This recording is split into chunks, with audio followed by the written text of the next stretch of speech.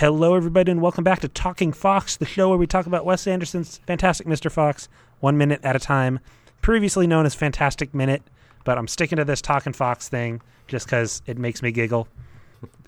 I'm Condra What am I Boudreau. supposed to say? Oh, I'm Tyler Boudreau. Here to talk about minute 65 of Fantastic Mr. Fox, which begins with a fire hose squirting, and it ends with a motorcycle driving. And, Condra, we've got a guest. Huzzah!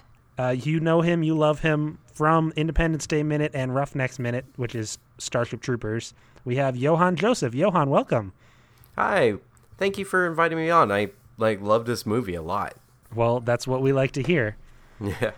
Yeah, I guess the place to start is you say you love this movie. What's your history with it? Thoughts on it as a whole before we dive into the specific minute? So I didn't know about this movie coming in a theater. I only watched it when it was released on DVD, and I watched it with my nephew. And so we thought it was like a kid's movie, because of the way it was done, but we ended up just all loving this movie. That's so wonderful to hear. Yeah, that's a common thing. How old was your nephew? I think he was 5 or 6 at the time, because he's only 11 now, so it's not that long ago. This movie's been out for 10 years. Oh, wow. Yeah. Has it been 10 years? Yeah. Really? We're celebrating 10 years in October, yep. Wow. This movie aged fantastically. Hey, I see what you did there. So yeah, can you repeat that point? You didn't think it really fit well for that kind of 5 to 6 year old demographic? No, we thought it did because especially the part wwhere he says are you cursing at me? Instead of using some sort of derogatory or you're stupid because it's like a PG-13 type thing, instead of just replacing all of the negative words with are you cursing at me, just made it even better when you're trying to introduce it to a kid, because in his head he may replace it with dummy or doo-doo or something like that, but with us we're actually using real curse words, so it kind of helped out when you're with different age groups. You don't have to be frightened of what's going to be said on the screen, especially with a young kid. But he did get scared when they were snarling at each other. Yeah, I'm glad. Yeah, that's kind of been a common theme of the accessibility for all ages. But you said you enjoyed it too, Johan? Oh, I absolutely enjoyed it.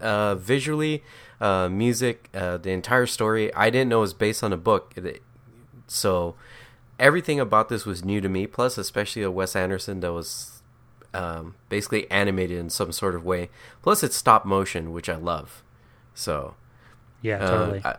I love the works of Ray Harryhausen. Mm-hmm. So when you see another movie, a modern movie with stop motion, it just makes you think wow, that guy was a huge pioneer, and if it's not him, we wouldn't have movies like this. So it was just, everything about this movie was just great. Music was great. Visuals were great. Characters were great. Just everything about this movie was so beautiful. That's what we like to hear. Not to say if you didn't like it, though, we wouldn't still have to enjoy you on here. Yeah. I don't think I know too many people I don't think I know a person that didn't like this movie, actually. I find it funny. So, there's a lot of people that just haven't seen it because they don't really like Wes Anderson.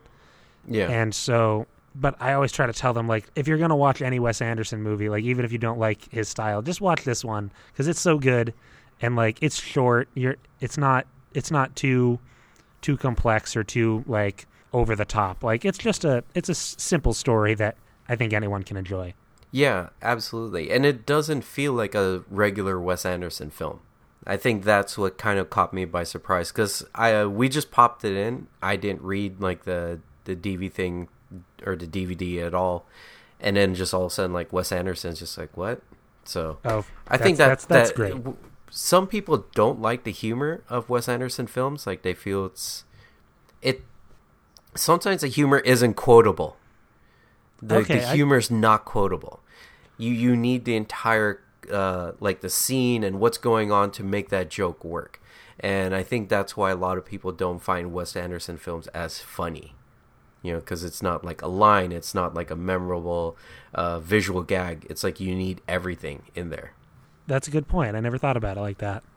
Okay, let's dive into the minute. We're talking minute 65. We got you right in the middle of kind of the climax excitement. Well, not quite the climax, but kind of the rising action, I suppose. We got the firefighters running down the street. My question was, where are those firefighters going? It seems like there's plenty of fires they could be putting out. Yeah, it looks like they're just trying to get the base of all the flames. Like maybe they're trying to aim for all the cardboard. Like the stuff could easily go up. But they're also on the forefront, so who knows what they're putting out, because we don't get to see that. All we get is the actual beautiful background. That billowing smoke, that's just cotton. Yeah. And just how they use that cotton is amazing. So, I like it. There's a really good instance later in the minute that we can get into, I think. Condor, did you have something? It's interesting, too, because we've talked about water effects in this movie a bunch of times, and the water from the hose in this minute is also cotton. That's awesome. Yeah. Using the same material, but making it look so different. Like, these animators are truly incredible for this, little thing here. I didn't do as much research as I probably should have, but isn't this the same animation studio that did Box Trolls? I have no idea. I think Wes Anderson is different from the the Paranorman, the Box Trolls animators. I don't think they overlap. I'm sure there are animators that did both, but the studios, I don't know if they really line up like that. Okay, I'm just gonna have to look it up. Lakia did Box Trolls. I don't know that production company. Yeah, I know Paranorman, and I want to say Paranorman and Box Trolls were done by the people, or more of the people who did Coraline, which was also being produced at the same time. Oh, yeah. Although I don't 100% know that because I'm not an expert on either of those movies. Yeah, Paranorman and Box Trolls were both done by Lakia Films. Okay, so who did Fantastic Mr. Fox? Indian Paintbrush. Yeah, I don't know I think when Wes Anderson does it, I think it's just a kind of a him thing, and he'll hire some animators, but it's not like studio. It's not like a studio film because Wes Anderson's more of an independent filmmaker, I think. Yeah.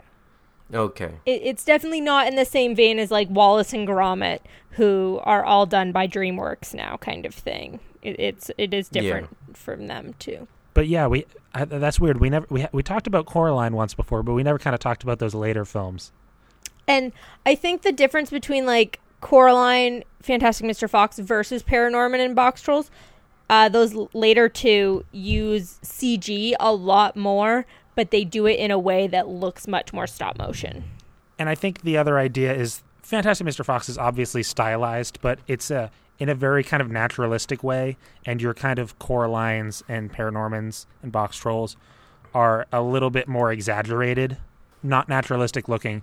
Still in a way that looks great in animation. That's what animation is for, is kind of using these exaggerated figures to make cool characters. But I think, there is a difference in design. Okay.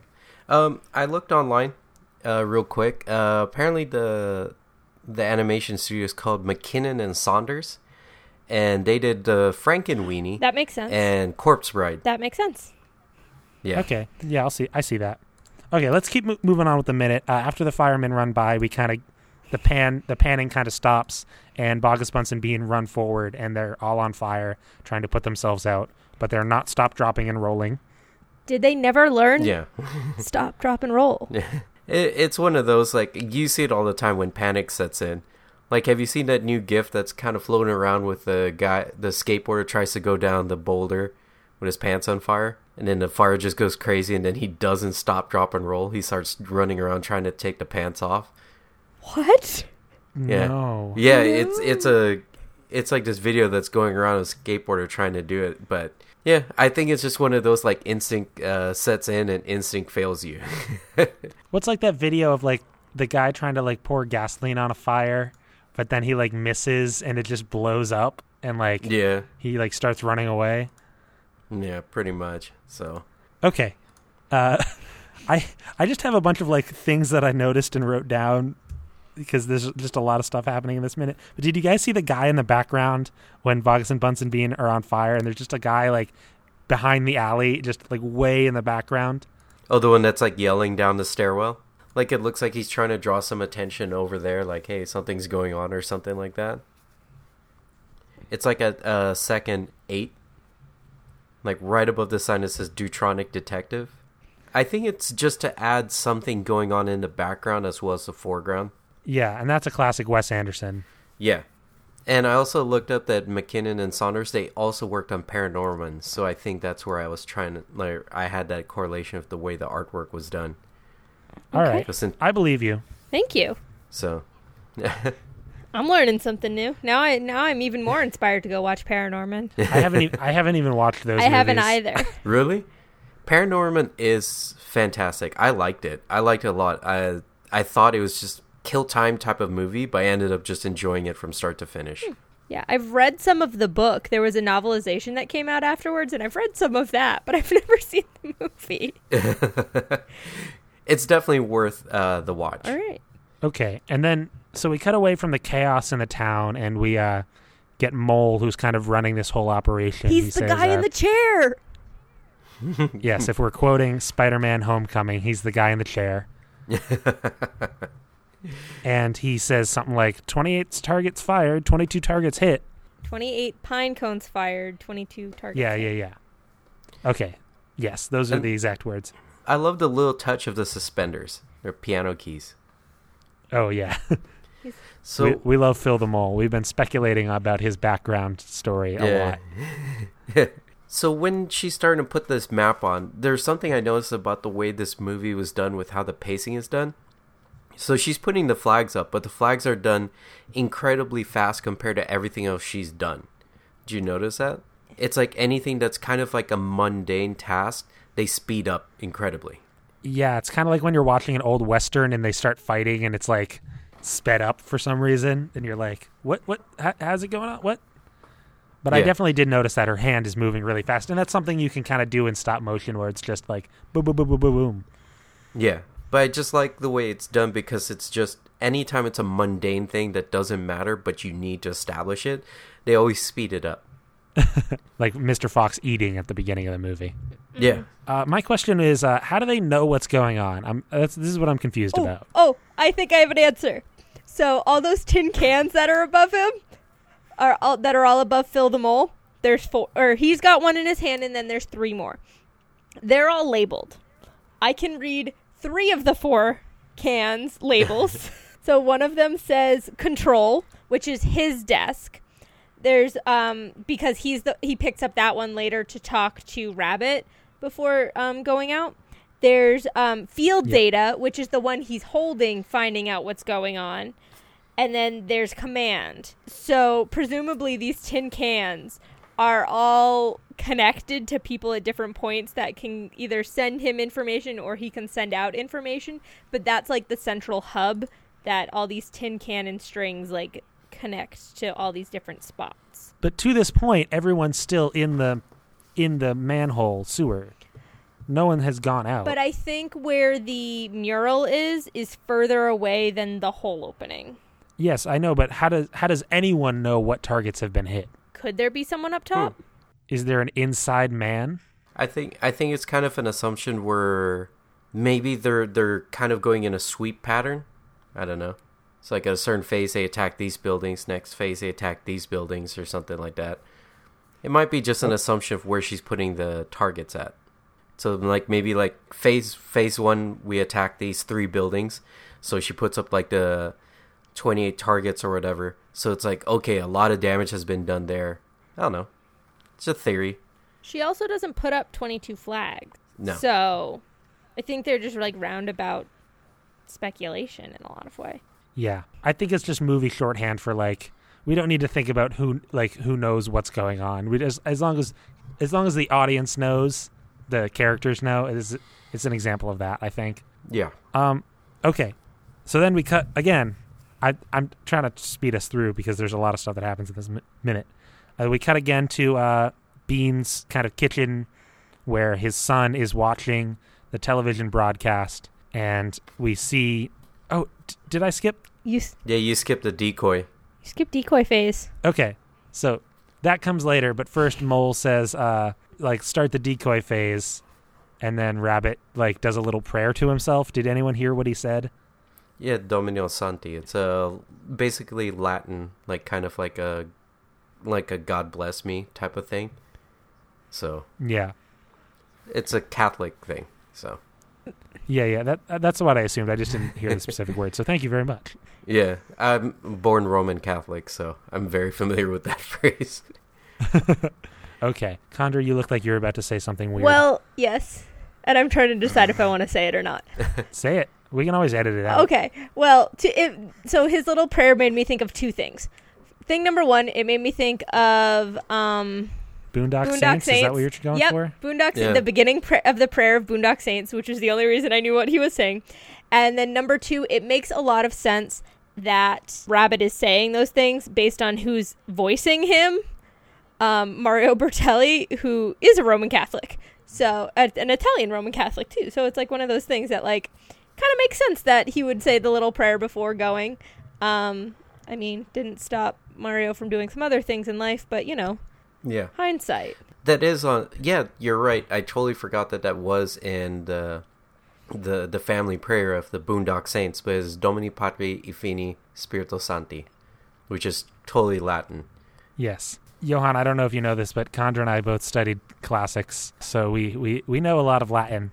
We don't know a lot of like church-related Latin. Oh, so okay. like it's dark in this room now. For the listener at home, we're having a Skype session, and the room I'm in just became dark as the lights decided to turn off automatically, and now I appear to be telling a spooky story in this Skype conversation. Do you have to wave your hands about to get the lighting? I think if sometimes there it goes. Sometimes waving your hands works, sometimes it doesn't. It just worked. So what were we talking Boondock about? Saints. Latin.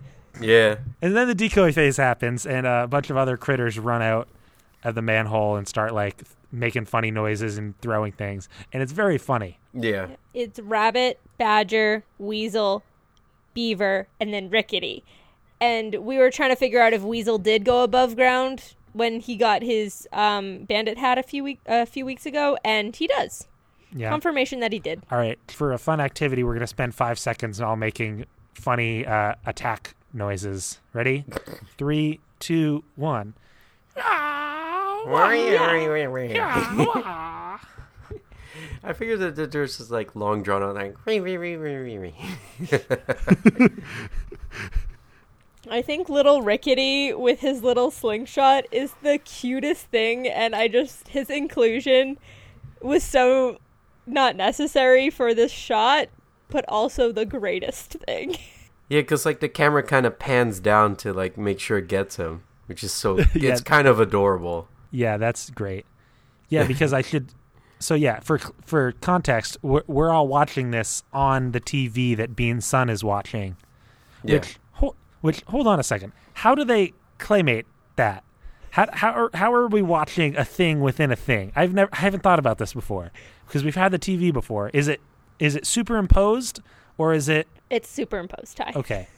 Yeah, it has Okay. to be green screen because there's a part where Mole's giving commands and their TV reporter's also moving at the same time. Because that would be incredibly hard to put a feed to time with the movement of the, what's it called, the model. If they did, that'd be incredible, but I don't think so. So yeah, Bean's son is watching this on the TV, and the thing I noticed is that we're listening to the music, the kind of the Bogus Bunsen Bean little theme, which, Condra, I need you to say the name of the track on the soundtrack so we can move on. That track is Great Harrowsford Square. And that encompasses the music, like the little instrumental beforehand, and then the Bogus Bunsen Bean amplified thing. Okay, so yes, we're listening to that, the Great Harrowsford Square song, which is that the children's choir singing Bogus Bunsen Bean. But when we cut to Bean's son watching it on the TV, that song is playing in the TV. We can hear the little grainy TV speaker playing that song, which means that song is playing in the live broadcast. Does that make sense to you guys? Yeah, I did notice that, and I know what you're saying. I think maybe the animals are playing it or somebody's playing it in that square, and that's the only place where it's being played, and that's why the son hears it like all grainy on TVs because it's being broadcasted in that square. That would be my guess, but Space Wizards, Oh yeah, you guys don't have that. I'm sorry, we talk about that in our shows because we always have space theme minutes, and when we can't explain something, space wizards.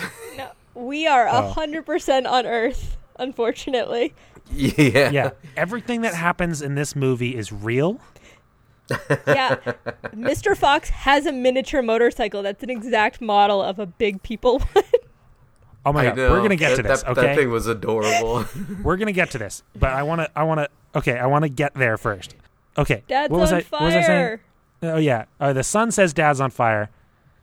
I was just gonna say great sound design on the mixing of the song between like the real thing and then in the TV. That's the kind of sound design joke that is amazing and should get sound designers a lot more credit than it does.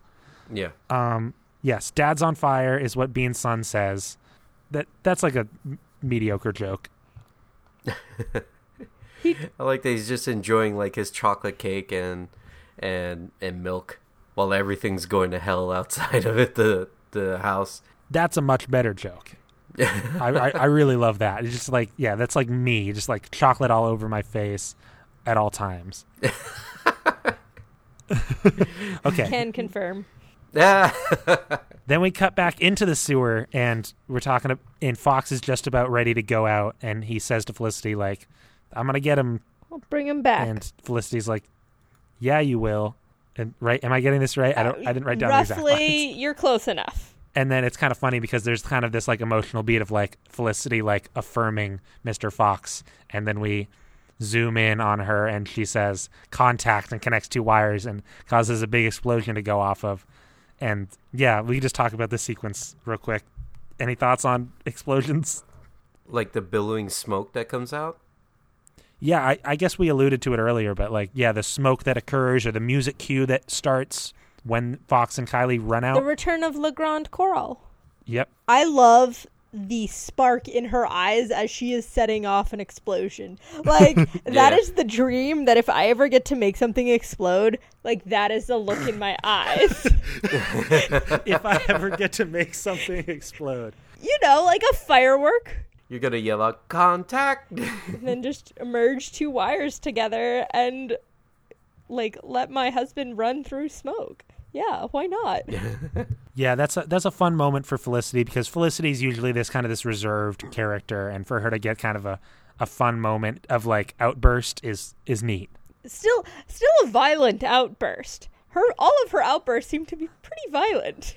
Oh yeah, but that's what makes her great. Is she's Felicity. She's like this perfect person, and then every once in a while, boom.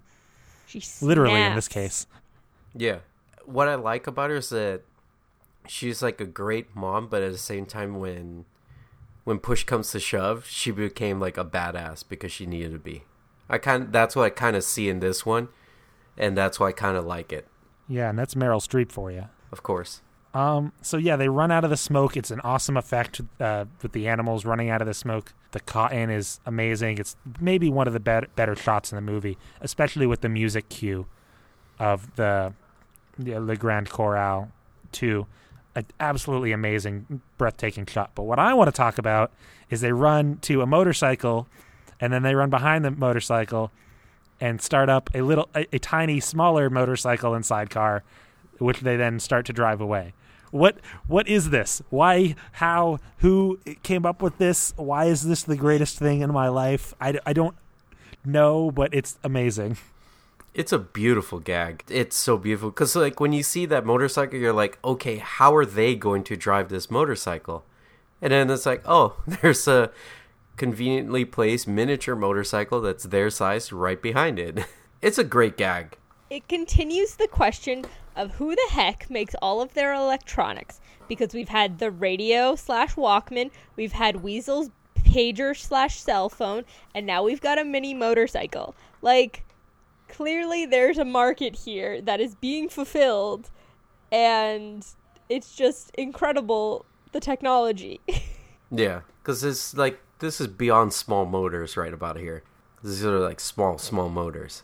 So you're right, who built the motor to make it simulate exactly the same as another motorcycle that's probably like 3 times its size? It's like an RC, kind of like Toy Story, like the little remote controlled car from Toy Story, but not remote controlled. And like I could believe it if it was like someone with a remote control, but like no, they're making me want to believe that this is a real, honest and true motorcycle. Yeah, because it has an engine, because you can hear them when they rev it up. There's a bit of exhaust that comes out. So it's powered by petrol, like, or something. Like, it's a combustible engine. So, I don't know. But I kind of want one for my dog. I have seen a dog in a sidecar before wearing sunglasses. That might have been the greatest moment of my life. Okay, we should start wrapping up. Hold on.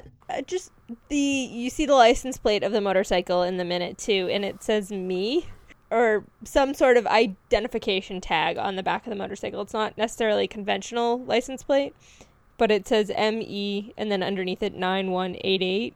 And it's like, was it really crap? It's like one of those like hers cars that you see in like commercials and stuff, or like my car, cheesy license plates. So is the big motorcycle you?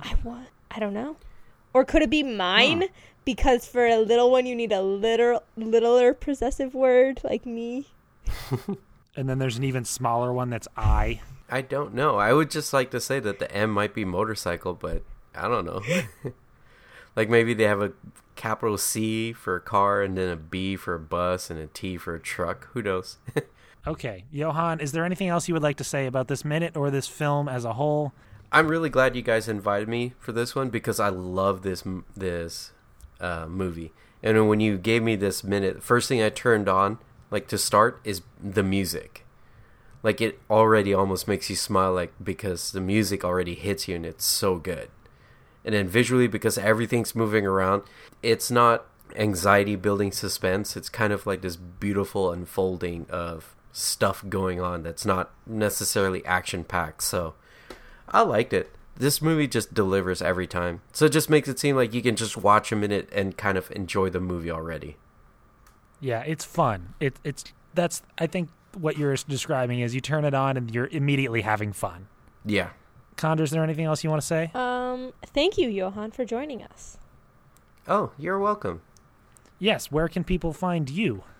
So you guys can find me currently. Me, Alex, and Matt, we are currently doing Independence Day Minute, which is about the 1996 blockbuster hit Independence Day. And then Matt and I, we did Roughneck Minute, which was the Starship Troopers film.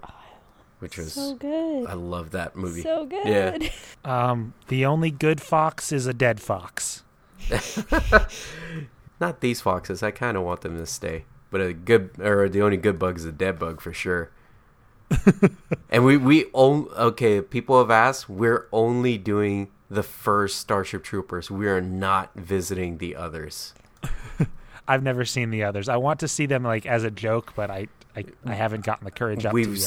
We've seen them. We're not going to cover them like ever. They're so bad, especially the second one. I know as a trivia fact that they were written by the same person. Writer, he wrote all of them, but the second one, it was a complete departure, different studio, everything like that, different director, and it was a prequel. Ooh. So, yeah. Okay. So bad.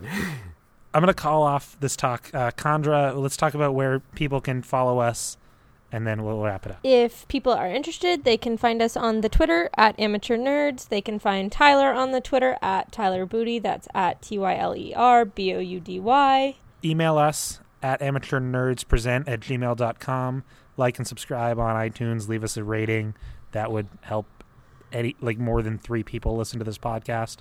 Hey, we have 11. Thank you very much. Join us next time for minute 66, the Devil's Minute. Ooh. I think we have another guest lined up for next week. So, until then, I've been Tyler Boudreau. I've been Condra. I've been Johan. And we hope you have a fantastic day. Fantastic.